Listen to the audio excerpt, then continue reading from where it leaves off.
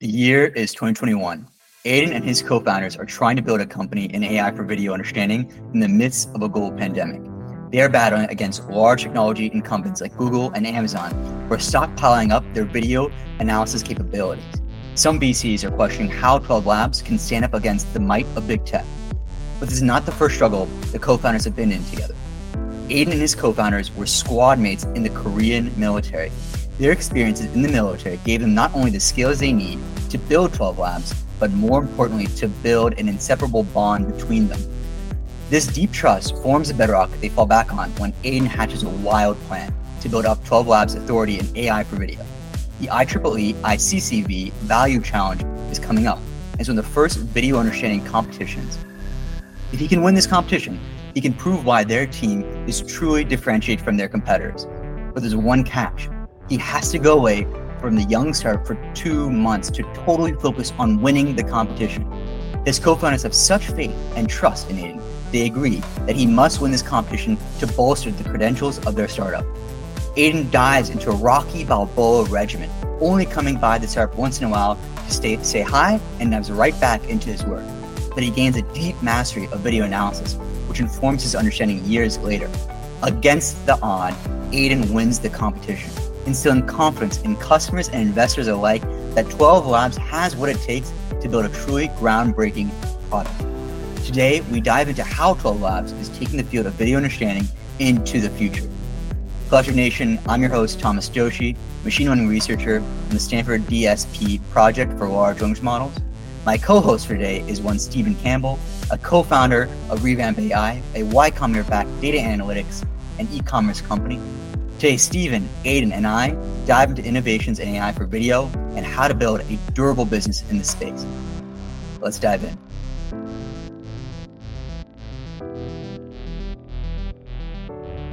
Welcome, Aidan, to the show. Can you please just start off by telling us about your work experience, why you chose those positions and what you're most proud of, and how that led to your current work? Yeah, happy to be here. My name is Aidan, and I'm currently the co-founder and CTO at 12 Labs. And, my previous work experience, it comes from the military, the mandatory military experience that I, went through with our two of our co-founders, our CEO Jay and our chief architect XJ.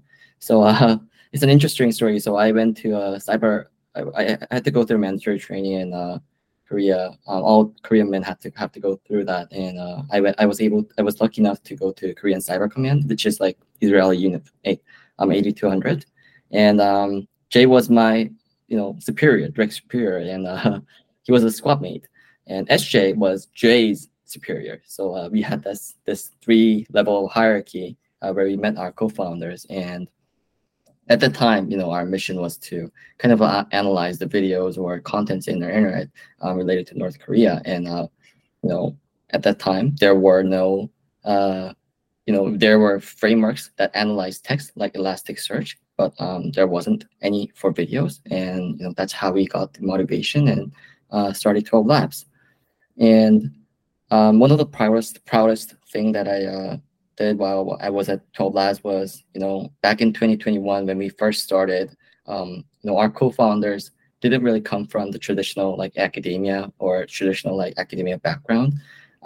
We had a great vision and we had a great demo, and we went through Techstars Seattle, but we still didn't have the I would say traditional pedigree, and that's when I told our co-founders that I'll be out for 2 months. And I will participate in this competition called ICCV Value Challenge. It's very prestigious, hosted by a very renowned professor. And I was lucky enough to win that competition, and we got that credibility, and that's how we kind of built the technology. Started from there. So I would say that's one of the most proudest achievements that I had while I was at 12 Labs so far. It's really interesting that for early stage founders, the biggest thing people say to recruiting is, the market, but then also the team, because essentially you may not have product market fit yet, and you all have benefit from a phenomenal story that you're bonded through this military experience which is pretty rich and connects you all in a real way. So that's a really incredible story. Yeah. And we literally like slept in the same barack for 2 years. So we know how, this person will react, or like how what it looks like to work together, right? So yeah, I think that deep chemistry, that deep connection really helped us go through some of the early times of 12 Labs when we just started. We started when COVID like was at the worst time, and we had to go through Techstars Seattle in a remote environment, all those stuff. I think it all ties back to our deep connection together while we were at the military. Wow, that's awesome. I just wanted to say I can definitely relate to at least the living conditions with your co-founder. So my co-founder Amin and I had to share a studio apartment in San Francisco for a few months. So definitely not military service, but that's one of the most interesting founder meeting stories I've ever heard. That's a new one, meeting in the military. I've yet to encounter that yet. I don't know if you have, Thomas, but I certainly have not. No, I have, and I recently heard a quote that for startups don't fail, they quit. Which, maybe is not a totally accurate, but like the point is like you need to be very determined and know that these are the ride or die people you're going to sort of go together with, and that's incredible. You have that bond with each other. Yeah, definitely. Awesome. So we start off every event from our 200-person summits to the 20-person discussions, like our event actually at 12 Labs, with an icebreaker to get to know people on a more personal level. And so our icebreaker today is, if you could teach a course on any one of your side hobbies, so not 12 Labs, not work related, what would it be, and how would you structure the curriculum? Yeah, that's a hard question. I've been married to 12 Labs for the last 3 to 4 years. So let's see. I love watching European football.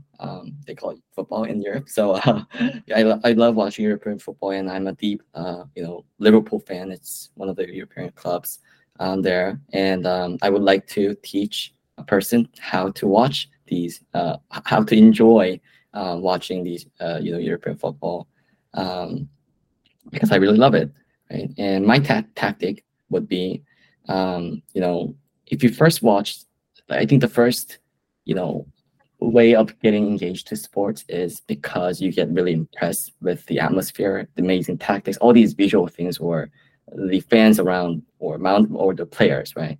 So I will first take the person to the most famous stadiums in the world, like Champions League, or like Champions game, or stadiums like Anfield, Santiago Bernabeu in Spain, to let the person kind of get engaged to the maximum atmosphere they will be able to feel, and also the fans and the players around it.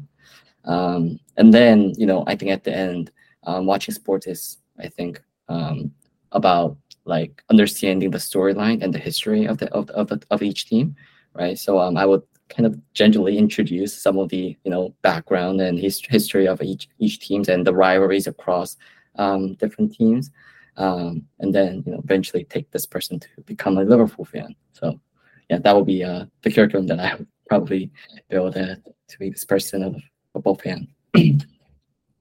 It's funny because you say it, because I think what Americans often complain about is, okay, soccer, football, we'll call it football for now on the podcast. Football is boring, but I think what the contrasting opinion is, but when they score a goal, the build up to that is so electric, that's what makes it exciting. Right. So what I often recommend to people is to watch hockey.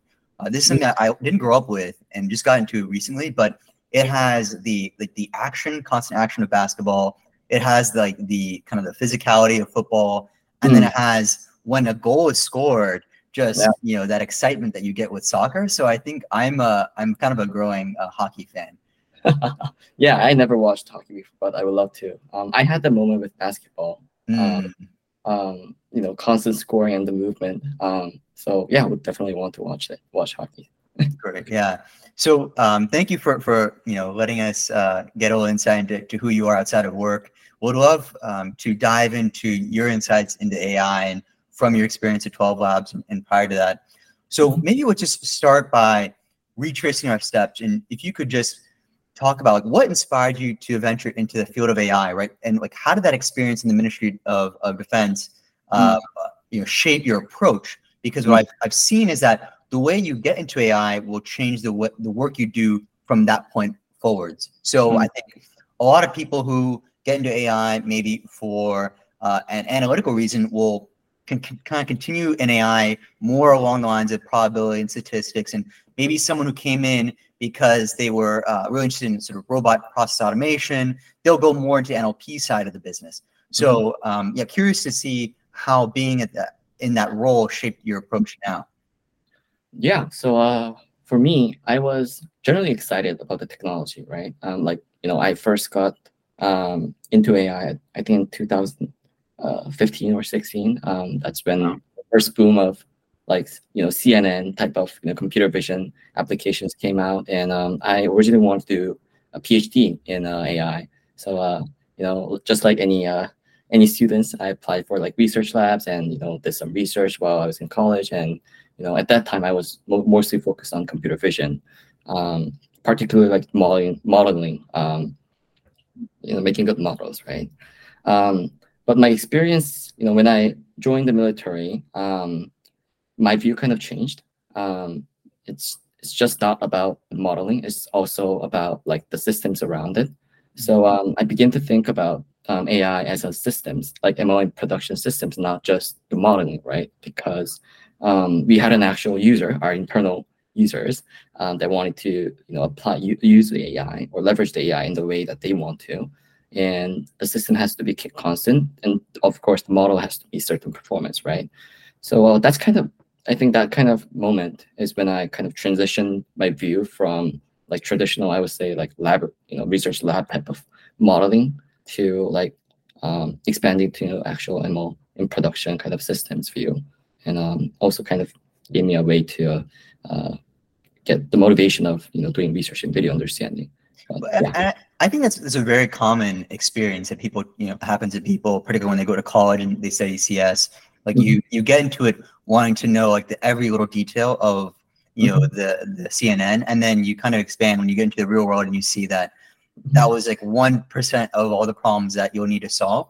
But I also think that there's people will often kind of say, oh, you're just a student, you focus too much on the model and building out the biggest model you possibly can. That's not what really matters. When in reality, like having that curiosity in the details of the model is really important early on in your career, and then you can, once you've kind of mastered the fundamentals, you can understand like later down the road how that will integrate into a larger system. So I totally agree that although at first it happened to me as well, like was really into the modeling side, and then you realize there's all these kind of system problems that come about later down the road. I'm curious, Aidan, when you were kind of thinking about the model and these systems, was your ICP in the the earliest days of 12 Labs, before it was even 12 Labs, was your ICP the military or fellow soldiers in this unit who were parsing through video? Like was that the genesis for who you were building this for? No, actually. So that's the interesting part. So we didn't build anything related to video understanding for the military, or like while we stayed in the military. We just had the motivation and ideas during that time, and we just thought like, okay, we were thinking in a way in our shoes that okay, we are developers that want to build some analytics on top of videos, but there aren't any frameworks out there that could do that, right? So if I were like another developer, I would probably want this technology or framework available. So we were mostly thinking in not just for the military, but actually in the shoes of the developers who in the future would want to use some content or do analytics on top of videos. So yeah. Wow, that's awesome. Yeah. So one thing I was curious about is that 12 Labs investors include NVIDIA, Intel, and Samsung. And that's an interesting partnership. So what role moving forward do you see the partnership between AI companies and AI chip manufacturers having in AI product development? Yeah, I think we see lots of news about like GPU capacity being the problem, and it's true, right? It's a real problem right now. Only a handful of companies can access to large clusters for training, right? And for AI chip makers, I think they have two roles regarding like AI. Like, it's obvious, but like there's the training part and there's the inference part, right? And to be honest, for now, training part mostly comes from, I would say, the cloud partnership, because the cloud providers actually host these chips, and also around the infrastructure around it. So for us, the chip makers actually would, I think in the future would, its role would be more geared toward like optimized inference. So for example, we have a model that we built, and if we want to optimize it to the system level and make the inference faster and video processing faster, then that's where the chip makers could really we can partner with and provide more cost efficient and more faster inference. So I would say our chip makers would have that. We envision that partnership in the future with the chip makers. So then, if you could talk about some firms, some companies would focus on optimizing that inference. Some firms are like there's different ways to attack the problem of sort of video understanding infrastructure. Mm-hmm. Like, could you maybe elaborate on what 12 Labs vision is and on how to revolutionize video understanding infrastructure? And I kind of draw it out like there's the operating system level here, the application layer here. You're not playing the hardware level, so but there is like FPGA companies that are playing at this level. So, but maybe just like maybe talking up here in the stack, like what's the vision of how this will look different after 12 Labs takes over the world? Yeah, so we want to be that GPT layer for video understanding, right? So it's like, so I right now video constitutes 80% of the world's data, and if you look at the trend, companies have to deal with videos anyways, because there are so many contents generated with videos now, and we think there could be a huge opportunity there, because right now all these video assets are just lying in the data center, and we want to be in that layer where we build both the foundation model that can really understand the video and also the system around that foundation model that best serves that best serves that model, right? So if you look at OpenAI, for example, what's impressive is there, like when you look at it closely, there's the GPT, there's the model part, the GPT part, but there's also that turbo part, right? GPT turbo that really makes the system fast and scalable to be accessible to the developers, and they do both, right? And I think that's what makes the key technology mode for them. And for us, I think we envision the same for video understanding, right? There's the model part that we obviously have to innovate, but there's also the systems around that model, because video processing and processing infrastructure is so hard. So yeah, I would say we're in that layer where we build both the system and the model to make video understanding accessible to all the developers around the world. And is there something that you think, so 90% of competitors try to solve the problem this way, we try to solve the problem in Y way? If you could kind of put it in those terms, how would you say it? Yeah, so like traditional like video analysis were based on I would say image understanding. So for example, you take each frame and you run these image detection kind of models, and you kind of combine the results into a single JSON file that kind of maps the timestamps to the model's results, right? Right now, I feel like you're coming after me because I've done this before. Yeah, sorry. Okay, continue. No, I think it was the only way, I would say. It was the most best solution at that time. But I think the next wave would be to really interact videos like how we interact with text now. So based on free text form, user could just write a prompt to analyze video, and it generates text, or it do search or do classification. All these things based on free form text, not predefined classes or individual frame level analysis. So I would say that's the technology, and that we are looking to innovate and democratize. And I think when I was kind of doing those frame by frame analyses, like I think it felt painful. It felt weird that you basically, you're condensing down, you're trying to use image analysis techniques that we'd kind of developed as a community over, whatever, 2 decades or even longer. And then you were trying to take those same techniques that were tried and true and apply it to video understanding. And I remember it felt super weird, sending a video to a transcription service, getting the transcript back, and then you running NLP on the transcript itself, as opposed to kind of treating the video analysis as one integrated unit, which is what really it is. And and so that's why it's kind of, I totally see the problem that you're highlighting there. Right. So yeah, I think that's the multimodal component part, right, of videos, right? Because video itself has both the frames and audio and conversation that's happening at the same time. If you treat it separately, I think there are use cases that could be powered by that scenario, but there are like lots of use cases that you're also missing out, right? So for example, if you want to generate like a text to describe our current situation, our current moment, then if you just look at the text, it will be mostly focusing on the contents of the podcast, but not recognize that 3 people are doing this podcast, right? So more comprehensive text will be 3 men doing an interview about startup experience or founding experience of AI, right? So AI company. So yeah, that's the example that I would give. That's awesome. I'd love to talk about use cases a little more deeply. So read that 12 Labs recently released this.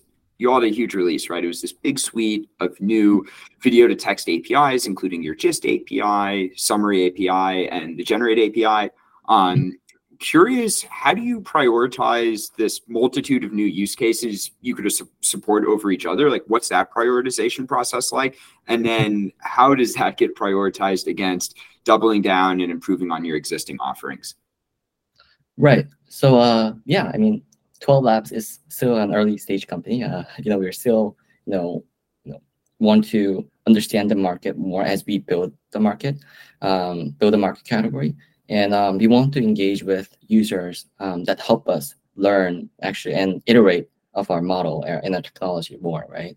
So I guess there are market where we would really want to go, but we can't learn that much because of XYZ reasons. And there are customers who are willing to engage with us to actually build the experience and the model together, right? So we prioritize those customers and use case more than others.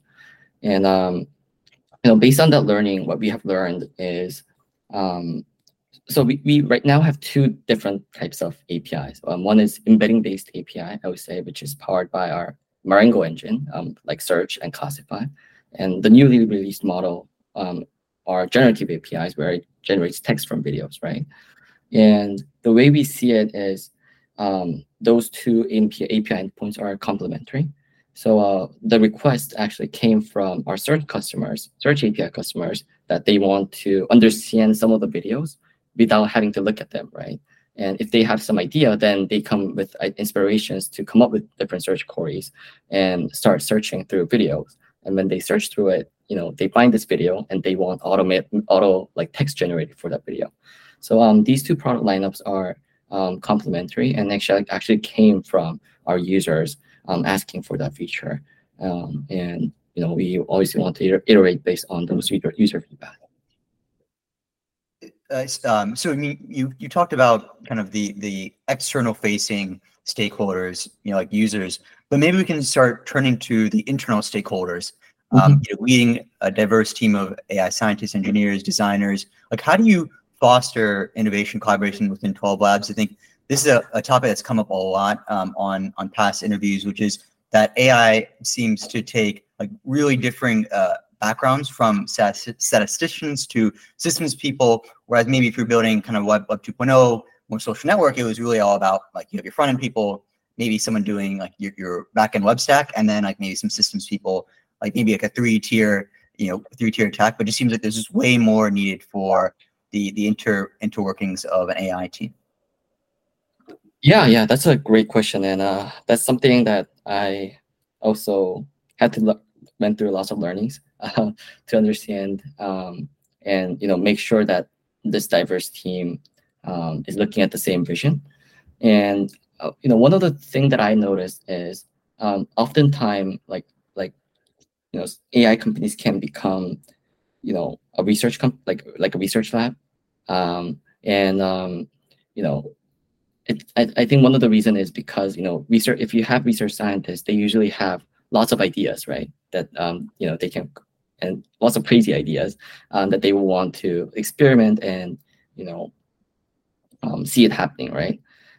So I think the key for us was to make sure that the research scientists and engineers and designers, they look at the same vision and emphasize the kind of the principle that the modeling itself cannot just become the product. It has to be a collaboration between the engineers making the systems and designers making the interface for that model, and that's when it becomes a product, right? So trying to emphasizing that principle, and also our vision to make video understanding accessible to the developers is, I think, what kind of gave us as a lighthouse for the entire team to be looking at, right? Yeah, it's a hard question, and it's something that we're still, I think every AI companies are trying to figure out.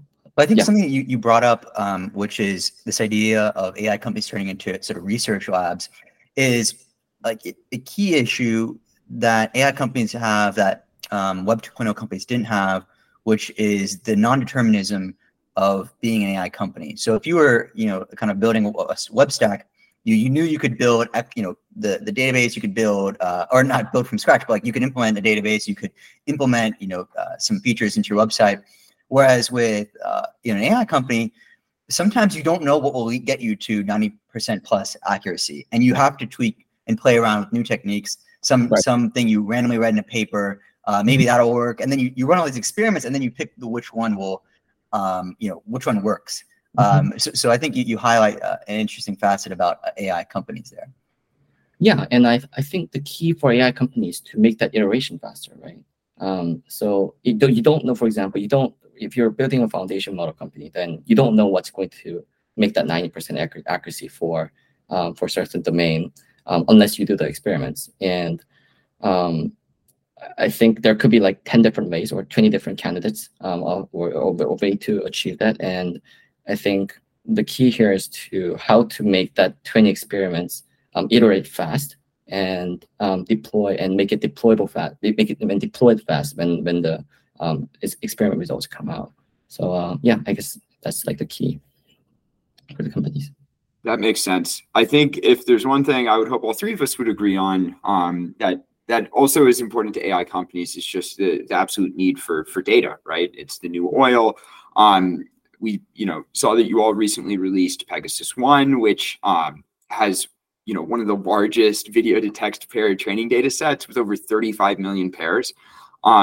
Curious for you all, like, what are some of the challenges with sourcing training data at this scale? And then to what extent has the amount of data you had, maybe it's a lack of data, been a bottleneck? Has it been a bottleneck throughout 12 Labs so far? Yeah, I think for videos, I think there weren't any like large scale public data out there. Even now, if you look at image, you have Common Crawl. I mean text. If you look at text, you have Common Crawl, and there are a bunch of public data set out there. Leon, they release like large scale image data for the public, like the sources.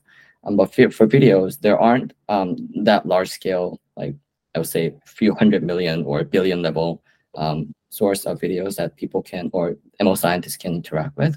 So for us, obviously the sourcing part was the first issue. So collecting or finding videos that can be used for training was our first step of our data engine.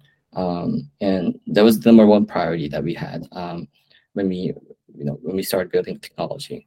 And the second part will be the infrastructure to process them, right?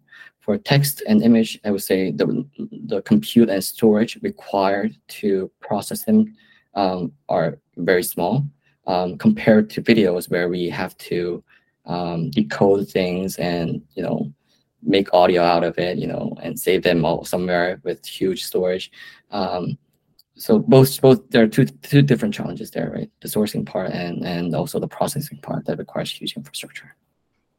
Gotcha. And what have been like some key takeaways on solving those? Obviously, don't want you to give away your secret sauce, but just curious if you have any perspective there. I mean, yeah, like, for us, like, for example, the infrastructure part is because we're building our indexing system, video processing pipeline for the users. We could use the same processing pipeline for internal purposes to process this video, right? So that's been a huge, I think, move for us to really able to process large scale videos and large video data set, and just continually iterating and building the team around it to make that happen was kind of the key, and still working on that part a lot. That's awesome that you all like dog food customer facing products as well. That's great. Yeah. So we kind of briefly touched upon like what's the secret sauce. Like maybe we could come at understanding what is unique to your experience, kind of going back to that formative experience, winning the IEEE challenge. Like, what can you share insights of how that changed you or influenced your work at 12 Labs? And I'll give you an example. Kind of studying electrical. So I was on a project to do like screening for heart disease, and a significant component of that work was informed by studying electrical engineering and studying signals and systems. So if I hadn't studied signals and systems, I wouldn't know, how to solve challenges in heart disease, because a lot of the sort of predominant research in that work was using convolutional neural networks. Like, is there experiences like that you had, or key points of lessons that then inform your differing perspective on sort of video understanding infrastructure?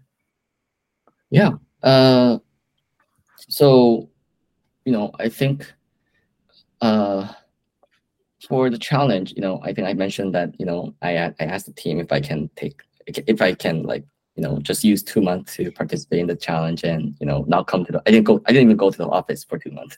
So, yeah. What was the conversation like? Like, walk us through, because so there's a funny story of like Bill Gates and Paul Allen. I think one of the Apollo missions, they're sending, man to the moon, and Paul Allen is like a big sci-fi head. He really wants to go and see this historic moment, and Bill Gates is like livid that Paul would ever try to think about anything other than Microsoft. And so Paul goes off without telling Bill. They have a deadline to hit. Bill Gates just like stays up, for days, hits the deadline. But like, the story highlights like, how do you work with a co-founder and navigating a sort of outside interests, or curious how you thought and talked through that. Yeah. So that's trying to remember that scene. So I found this competition happening. I was just reading through some of the posts and papers, and I knew that this competition is going to happen. It was literally the first competition for video language understanding that's happening in ICCV. So I told Jay that our CEO, that if we could win this, it's going to be huge for us and give us lots of credibility to the outside people. And Jay asked me, let's do it. But then, without any hesitant. But I said, then I need 2 months off, just working. Because right at that moment, like, we had only, I think, 8 people in the team. And, I was like literally the only person who was building the model for our product. And I'm basically asking to, leave the company for 2 months to just focus on the competition, right? And not work on the product, right? So it was a huge bet for us. But, I asked him transparently that what I need in order to think I can win the competition. And, Jay said, let's do it. That he will do his best to, make sure that, the company is still running for after 2 months, and, still iterate the product development. So yeah, for literally 2 months, I didn't really go to the office. I think I went to the office like once every 2 weeks, just to make sure that I'm live. And you know, that's how that's the moment where I really had the time to focus deeply and understand deeply about this technology, right? I mean, I had some ideas, and because there are so many things going on around when you build a startup. I don't think I didn't have any time to really go deeply into the technology. Um, Beginning of 12 Labs, but for that two months, I was able to really deeply dive into the technology and build it from the scratch, right? So yeah, it kind of gave me some insights on how the technology should be developed and what are some key challenges and areas that need to be solved in order to make it into the production. But the competition is also a time crunch, right? There are long-term both ideas that you want to do, but because of the time limit, sometimes you cannot do that during the competition, right? So I took kind of memos of those things that I would want to do after the competition, and we started developing some of those ideas after that, and that's how kind of we started and iterated the technology process from then. That's awesome. I know my co-founder and I have had some pretty frank discussions about, should one of us go to a conference? But that's for like 2 or 3 days. Interesting to see that blown up to the month scale. Definitely respect the courage in yourself to take off those 2 months, because we would be having a very different discussion between the three of us had you done that and not won the competition, right? So that's awesome. I guess we'll never know what would happen though, right? It's a good thing. Well, actually, you bring up a great point, which is, okay, so two things. One is, if you haven't read Deep Work by Cal Newport, highly recommend it. And he basically outlines the exact same thing that you just talked about, which is, in order to achieve phenomenal, great, extraordinary results, you oftentimes, particularly with hard skills, have to go into a period of self-isolation where you are solely and totally absorbed into the edge of your work. And so when you emerge from that, then you can piece together ideas that you didn't see before because you're totally focused on execution. And I totally see what you are referring to, which is how it informed the work you do now. How did you think about convincing yourself? Because I would love to just take kind of go into myself and just hardcore focus without any without much interaction, and just kind of study the landscape and think deeply about the problem. Like, is there some sort of framework that you use to talk yourself through that? Mm-hmm. Yeah, I mean, I don't think at the time I had a framework to do that, but I had a big motivation at that time, because one of the before we won the competition, like one of the things that we heard a lot from the VCs were, how does your technology compare to Google, or how do you compare yourself to, like, I think like Facebook at that time. And what they were really asking is, are you, I don't like, we don't trust your technology, or you don't have the credibility, right? So that really struck me a lot. And I just felt the responsibility, that because we don't come from that traditional background. We were getting these responses. Like, it would have been different if we were like, I would say top AI professors, or top people in the academia. But that was the reality, right? And I really wanted to the team that we had, I really want to make sure that they are not getting treated differently because of that, because they're not coming from this different background. And that gave me a huge motivation, really, just to do whatever it takes to kind of win the competition at that time. That's an incredible story. I mean, it's like, it's like chip on your shoulder. Tom Brady, 6th round draft pick. You come from behind, you win the competition. Like, that's wow. And it sounds like you it's kind of like, back to the wall. Like, if you can win this competition, you can give the credibility and solidity to investors, to customers, that you do know what you're talking about, and that you are different from your competitors. So it really is like this necessity you have to prove yourself, which is just an incredible story. Yeah, and at that time I just felt that need of, the motivation really came from the outsiders, how they talk about our technology, and it's actually user feedback, right, basically, right? And we wanted to address that, and I think at that time I think the only way was to win that competition. So we were lucky enough to I think win it and get to this point. I mean, we would have done other things if we weren't able to win it, but I think that's how it turned out after it. I'm curious about this competition being a forcing function in and of itself. For pushing development forward, right? You probably got more done in those 2 months than a 20-person engineering team might get done in a year at like a typical FANG company, right? I know Thomas and I can kind of relate to that. So I'm curious, how do you keep that momentum moving forward for product development, for just focus on the technology? Like what motivates you today? Where do you draw on today to like continue doing amazing work? Yeah, I think the team gets the motivation from I think it's cliche, but really the user feedback kind of keeps the momentum. I think we were lucky enough to be one of the first player in this market and get lots of really good feedback from the users. And there are questions that researchers or in the academia that they don't ask, that user asks, and in order to address those concerns or problems, we have to come up with new solution or brainstorm new ideas, right?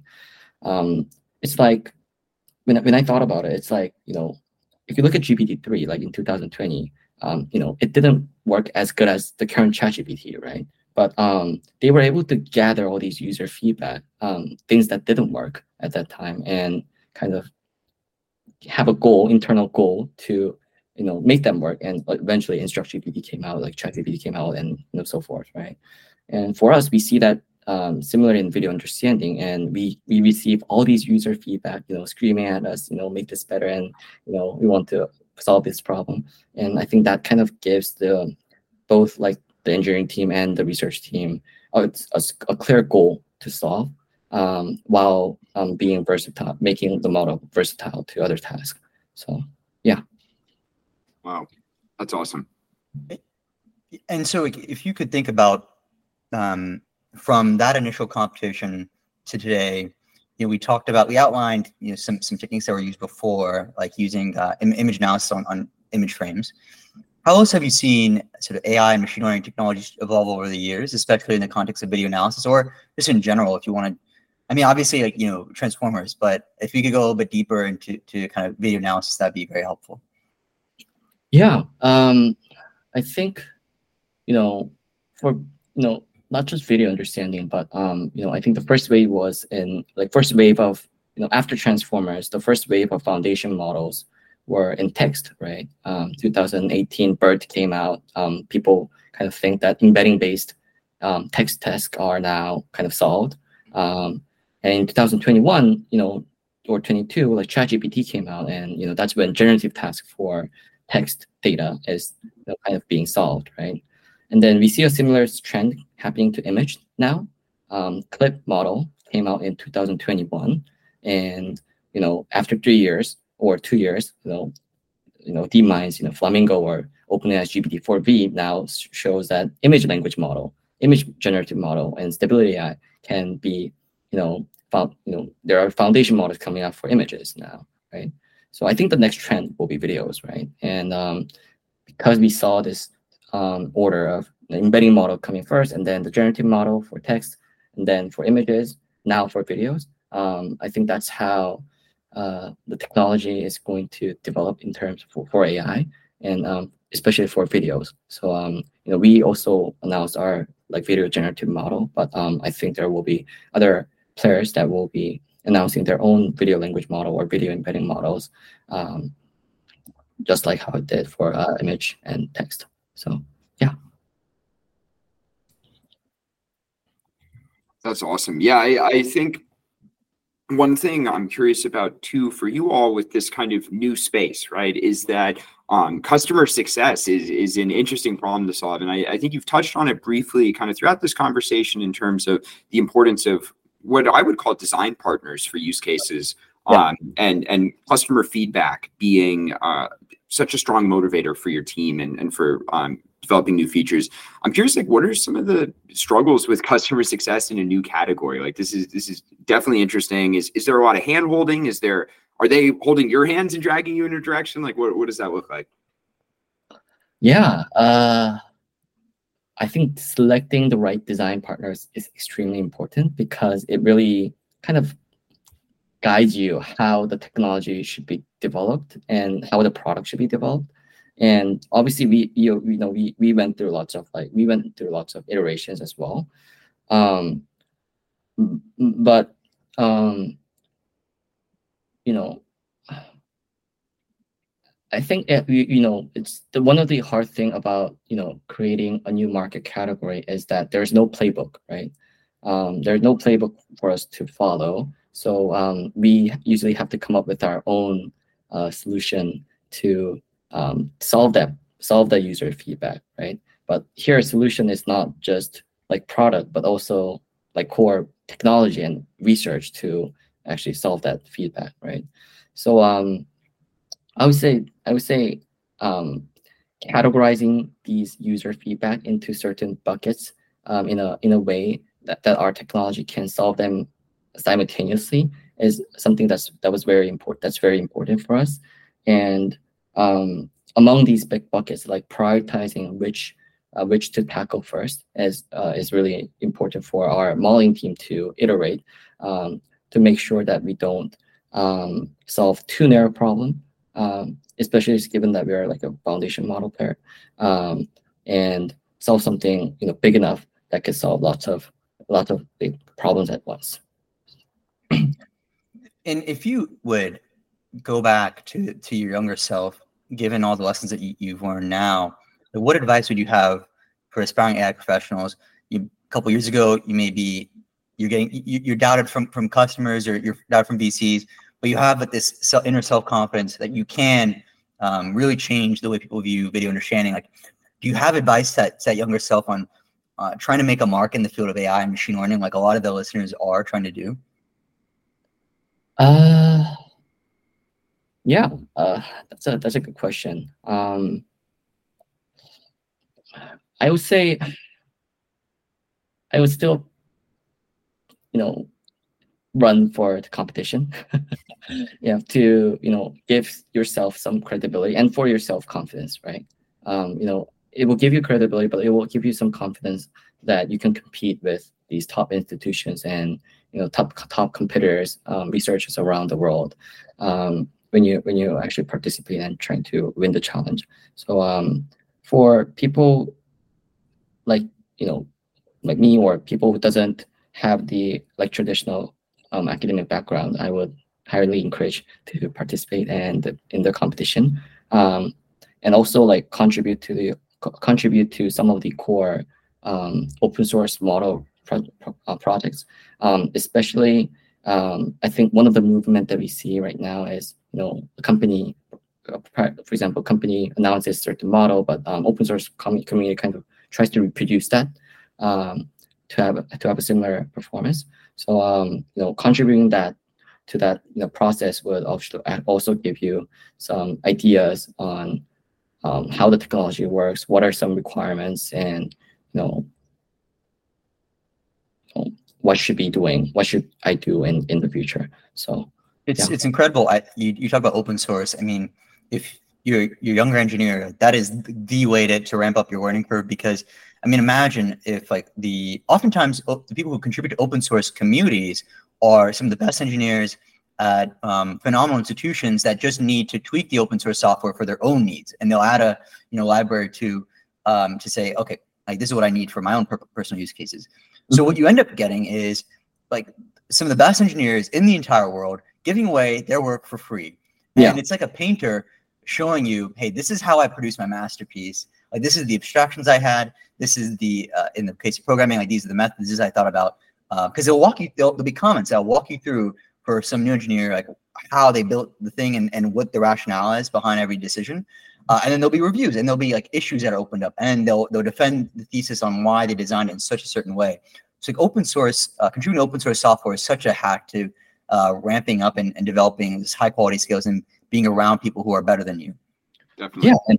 And I don't think the scale of the project that you do matters, right? It can be a very small, like if you're building like, I don't know, like a GPT-3 open source, it doesn't matter if you're in the core part of the modeling or if you're core part of the data, or it doesn't matter what the component that you own. I think what matters is that you're taking that ownership of that component, and you make sure you think deeply to make the best out of that component, and address all the issues that come out of that component when it gets plugged into or gets structured into a bigger component, right? And I think that's what's important, and you learn a lot from that.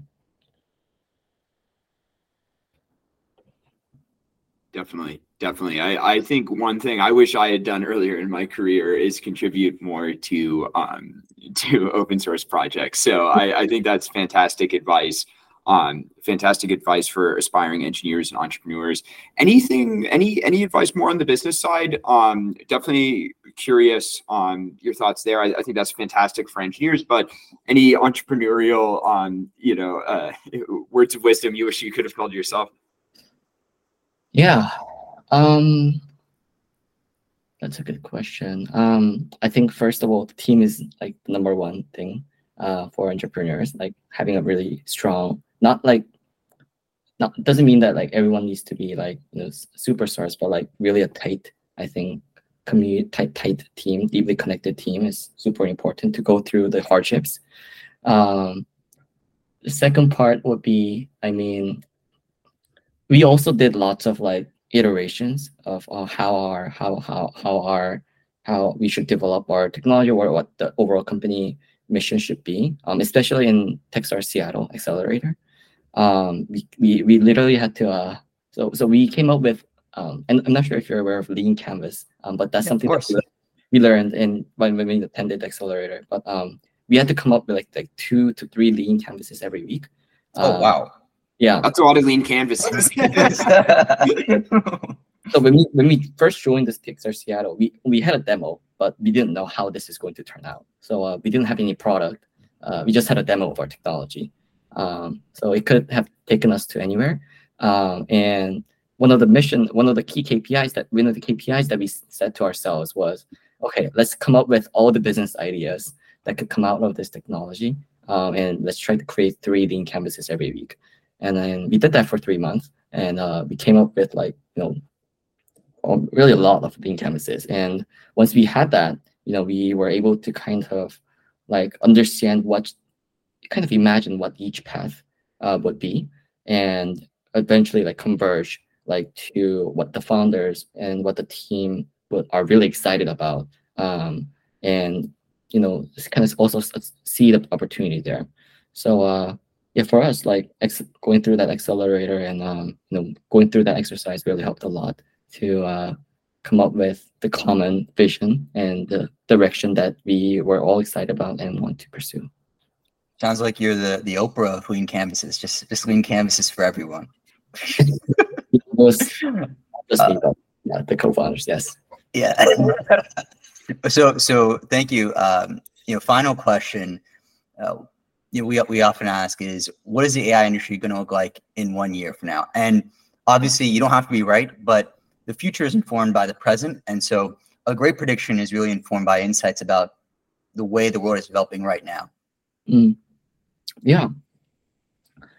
I think we will see more open source, especially in 2024 a lot, for multimodal models.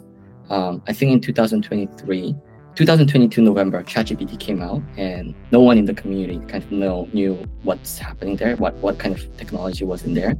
But in 2023, lots of like open source efforts were made, and I think there are lots of open source models out there now that are comparable to GPT 3.5. GPT-4V came out and this year, and I think next year lots of open source community will be working towards what are some secret sauces there, and reproducing some of the key results there, and we'll just see lots of models coming out every 2 weeks. Awesome. Well, thank you, Aidan, for joining us. Thank you, Stephen, for being my co-host for today. And all right, everyone, that's our interview with Aidan. Collective Nation, as we wrap up another episode of the podcast, I want to express my gratitude to our guests and to you, our curious and passionate listener. Today's discussion has once again illuminated the terrain of AI, offering us a rare glimpse into the mind shaping the field. We're building this podcast with the Gen AI Collective, so please reach out with any feedback or suggestions. If you'd like to be a guest on the Collective Intelligence podcast, please get in touch with us. Details for doing so will be in the show notes or description below. And if you enjoyed this episode and would like to support the podcast, please leave a review or comment on your favorite podcast platform. Thank you for being a part of this journey. And until next time, keep exploring, keep questioning. Thank you.